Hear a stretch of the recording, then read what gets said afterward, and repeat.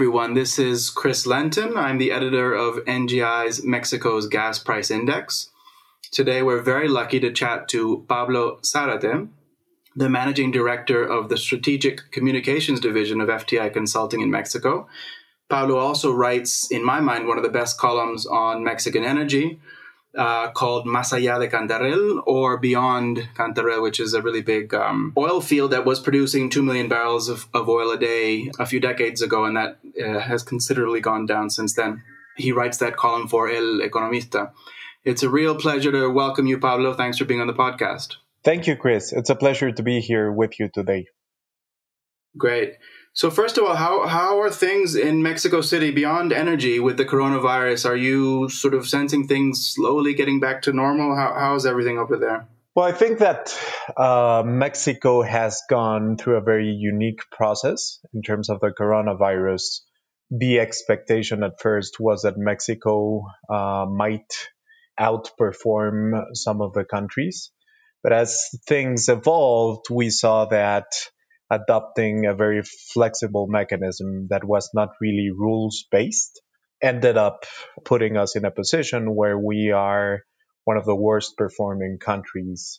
And that has obviously generated significant strain in terms of politics, in terms of economics, and different things, right? Chris, I actually think that is perhaps one of the key themes here, right? We are also seeing that in the energy space, right? I believe that at the end of the day, the discussion that we're seeing play out in the public sphere is between some of us who believe that the development of our natural resources needs to be rules-based, and other folks that believe that it should just be about Pemex and CFE, but that's not the key component here. Perhaps a key component here is that there's a lot more discretionary power in the ideology or the mindset that some folks have in terms of how Mexico should take advantage of its really prominent natural resources. Okay. Well, let's get into the different versions of how Mexico should take advantage of its natural resources. It's interesting, Paulo, the last time that we spoke or that you did an interview with NGI was about a year ago, just at the time of the president's first Informe de Gobierno. And at the time, the big issue was the contract renegotiations on the natural gas pipelines. Listening to the president's speech yesterday, there was almost no mention of energy beyond sort of the usual rescuing CFE and Pemex. I think he also mentioned being against fracking as sort of a support for the government's environmental stance or pro-environment movement, which also was quite interesting to hear. I mean, I guess it makes sense that he didn't mention energy given the pandemic and everything else. But what did you make of the president's second State of the Nation speech yesterday from an energy perspective? Well, it's a little bit contradictory because you're absolutely right. Even though energy remains very close to the president's heart, the level of mention that it got in the State of the Nation was not particularly prominent. We do have to contrast that with the fact that there is a 30-second TV spot. It slaps around the social media circles and around TV and radio in Mexico, where the president has a very strong message about President Lázaro Cárdenas, President López Mateos, who the audience might remember. President Lázaro Cárdenas was the one that nationalized the oil industry in Mexico, and President López Mateos was the one that nationalized the electric industry, the power industry in Mexico. Mm-hmm. So it's really an issue of my own analysis is he refrained from mentioning energy because there are really not great results to boast about.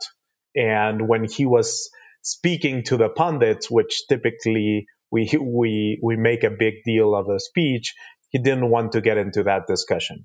But when he is trying to reach the general population in a much more direct way, which is what you typically do through TV spots and that sort of communication vehicles, he is making a big argument, right? Again, about sovereignty and nationalization of energy resources.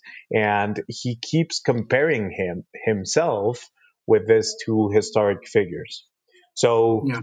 it's a complex and nuanced read that we get out of this State of the Nation, right? Yeah. That is something that's very interesting. We around the world, we hear the energy transition and sort of a looking to the future. And AMLO has very much sort of made it a point to look to the past, which in energy terms just doesn't make a lot of sense. What does seem to make a lot of sense for Mexico, no matter what, is natural gas. It's the dominant fuel in the power sector. And regardless of what AMLO says, Mexico simply needs to continue importing a majority of its gas just to meet its demand. We recently at NGI did a survey of the natural gas market, and what we found was quite interesting. That the natural gas market sort of continues to evolve. Different types of trades are happening, and there are more independent marketers. Do you think the natural gas sector is sort of an outlier in the Mexican energy space at the moment, and that actually some results are being seen from the energy reform there? Yeah, so I think that it's both a blessing and a curse because the administration has not made natural gas a priority, right? And Mm. typically you would say that is a curse, right? Mexico needs to develop additional natural gas capabilities. That is an unrenounceable fact, right? And the fact that the administration is not doing anything explicitly to continue with a growth trend that the previous administrations had set is concerning for sure. But at the Hmm. same time, the fact that it's not a priority for the administration means that the natural gas industry in Mexico is not facing, at least not right now, the same kind of regulatory pushes that you see, for example, in the power sector, right? Or that you see in the downstream refined oil products space in Mexico that continues to face more adversarial actions from the Ministry of Energy and the Energy Regulatory Commission. So perhaps, Chris, the moral of the story here, it's much better to be left alone by this government and continue to do your own thing as an industry and to gain the attention of policymakers that have shown that their vision of private industry is quite adversarial, is quite negative. Yeah.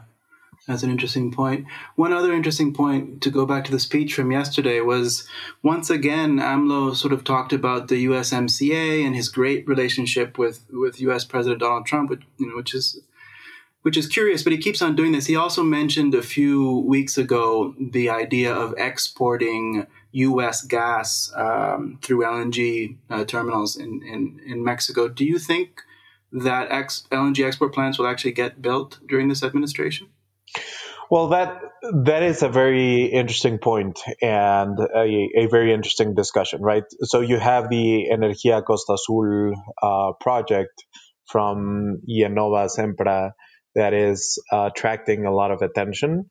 It has attracted a lot of attention, not just for the merits of the project, but because one, it was again mentioned in the context of the White House dinner in the Trump AMLO summit. And I think that raised a lot of speculation about the project really moving ahead this time under the right terms and securing the permit from the Ministry of Energy to be able to export natural gas out of Mexico. It would really be a strategic project that opens up the door for a lot of energy possibilities and a lot of global energy trade. I think that the big issue that remains to be addressed is the fact that some statements from the administration make it sound like the administration is conditioning the permit of that project to the construction or the development of another facility in Topolobampo by the same company, right? Mm-hmm. And that goes back to the intro point about rules-based versus discretionary development of energy infrastructure. Under a rules-based system, the merits of the project would be weighed by the administration in and of itself, and you would get a decision, a green light, because the project has merits. The project should move ahead. But really, what we're seeing here, Chris, is the political conditioning of projects to other priorities that the administration has, right? So Yeah. the big question that will remain for investors that are interested in Mexico in the energy space will be whether the opportunities that the administration puts on the table are exciting enough so that they merit a reflection about whether they might make some sort of compromise on the rules-based system. that Yeah. that conversation is playing out in a very interesting way between different groups of business people, right? You have, on the one hand, for example, CCE, that through their president, national president Carlos Salazar, is saying, well, we want to make sure that we get a lot of projects that are priorities for the Mexican business community on the list of priority energy and infrastructure projects, right? And there's a group of folks that believes that that is the way forward. Let's make sure that you're on the list, that you're a priority for the president, and then all the regulatory processes, all the permitting gets taken care kind of by itself, right? You're on a fast track and you can develop the kind of projects that you want. But there's a different point of view here, and I think that was expressed very clearly by Regulo Salinas from Concamin yesterday, who said, look, the development of the energy sector in Mexico shouldn't be around lists of favorites, right? The development of Mexico should be around rules, right? If you comply with the requirements, you get your permit. If you prove that you're able to build out in an exciting infrastructure project, it shouldn't matter whether the president or the minister of energy likes your project. It shouldn't matter whether they think it's the right way to compete or complement Pemex.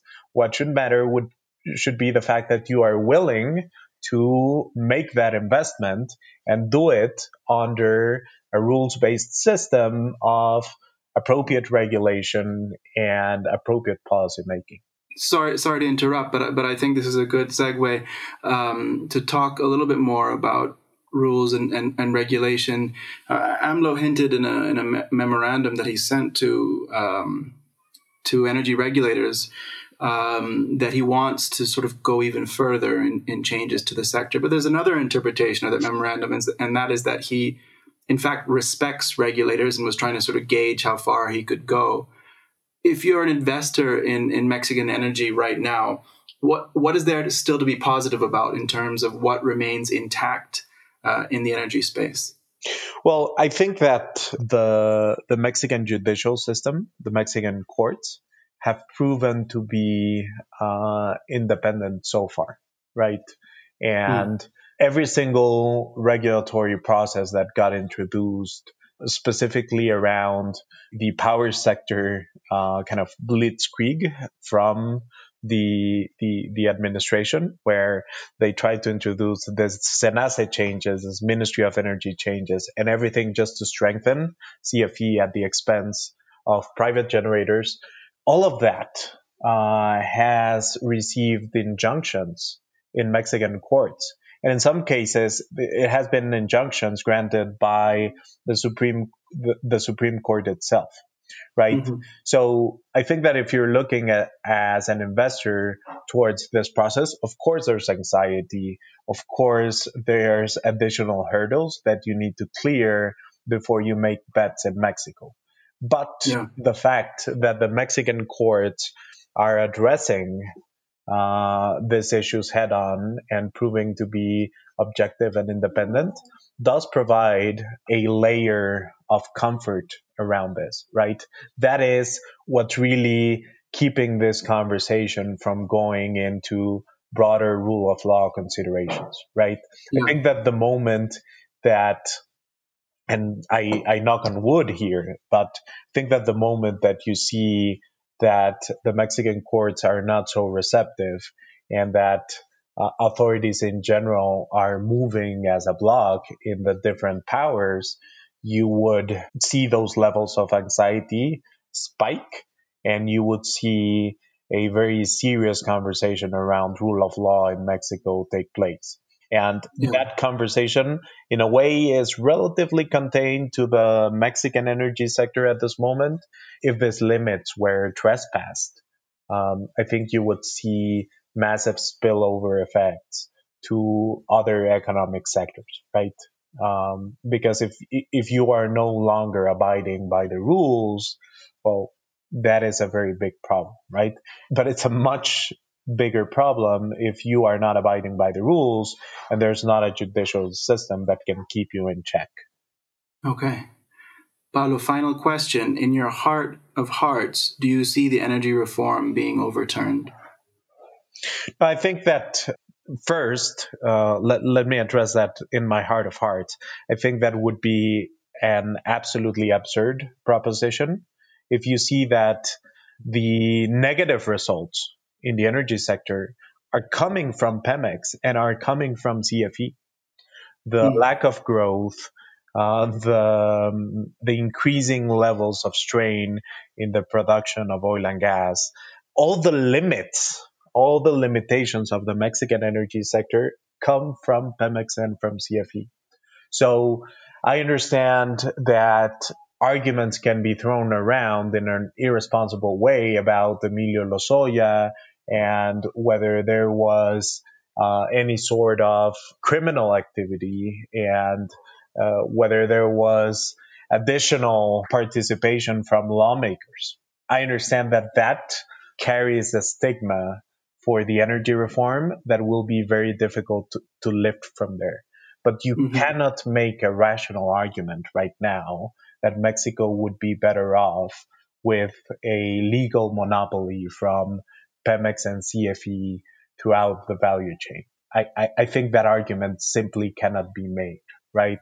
So I really hope that rationality and sound arguments are able to contain um, the overwhelming political emotion that is being generated by some of the actions and by how the administration is using the Lozoya case to generate emotion, right? And generate politics, politics, politics. I hope that we're able to see beyond that. And I hope Yeah. that we're able to understand that what's at play here is potentially going back to a model that really objectively, substantively doesn't work. Yeah. Well, let's hope you're right, Pablo. And thank you so much for your time. I really enjoyed speaking to you and hearing your views as always. This was great, Chris. Thanks for having me. Thank you so much for listening to Natural Gas Intelligence Hub and Flow podcast. Again, this is Chris Lenton, the editor of the Mexico Gas Price Index, a daily service that sheds light on the natural gas market in Mexico. If you're interested in knowing more about the Mexican natural gas market, visit naturalgasintel.com and do a search for Mexico or click on the Mexico tab. We have tons of insightful news, commentary, columns, and pricing data that expand on what we've talked about. It is our belief here at NGI that market transparency empowers markets, businesses, and communities, and that is what we are trying to achieve with this podcast. If you like us, please do follow us, give us a rating, and leave a comment. We're so excited to connect with you and look forward to the next time.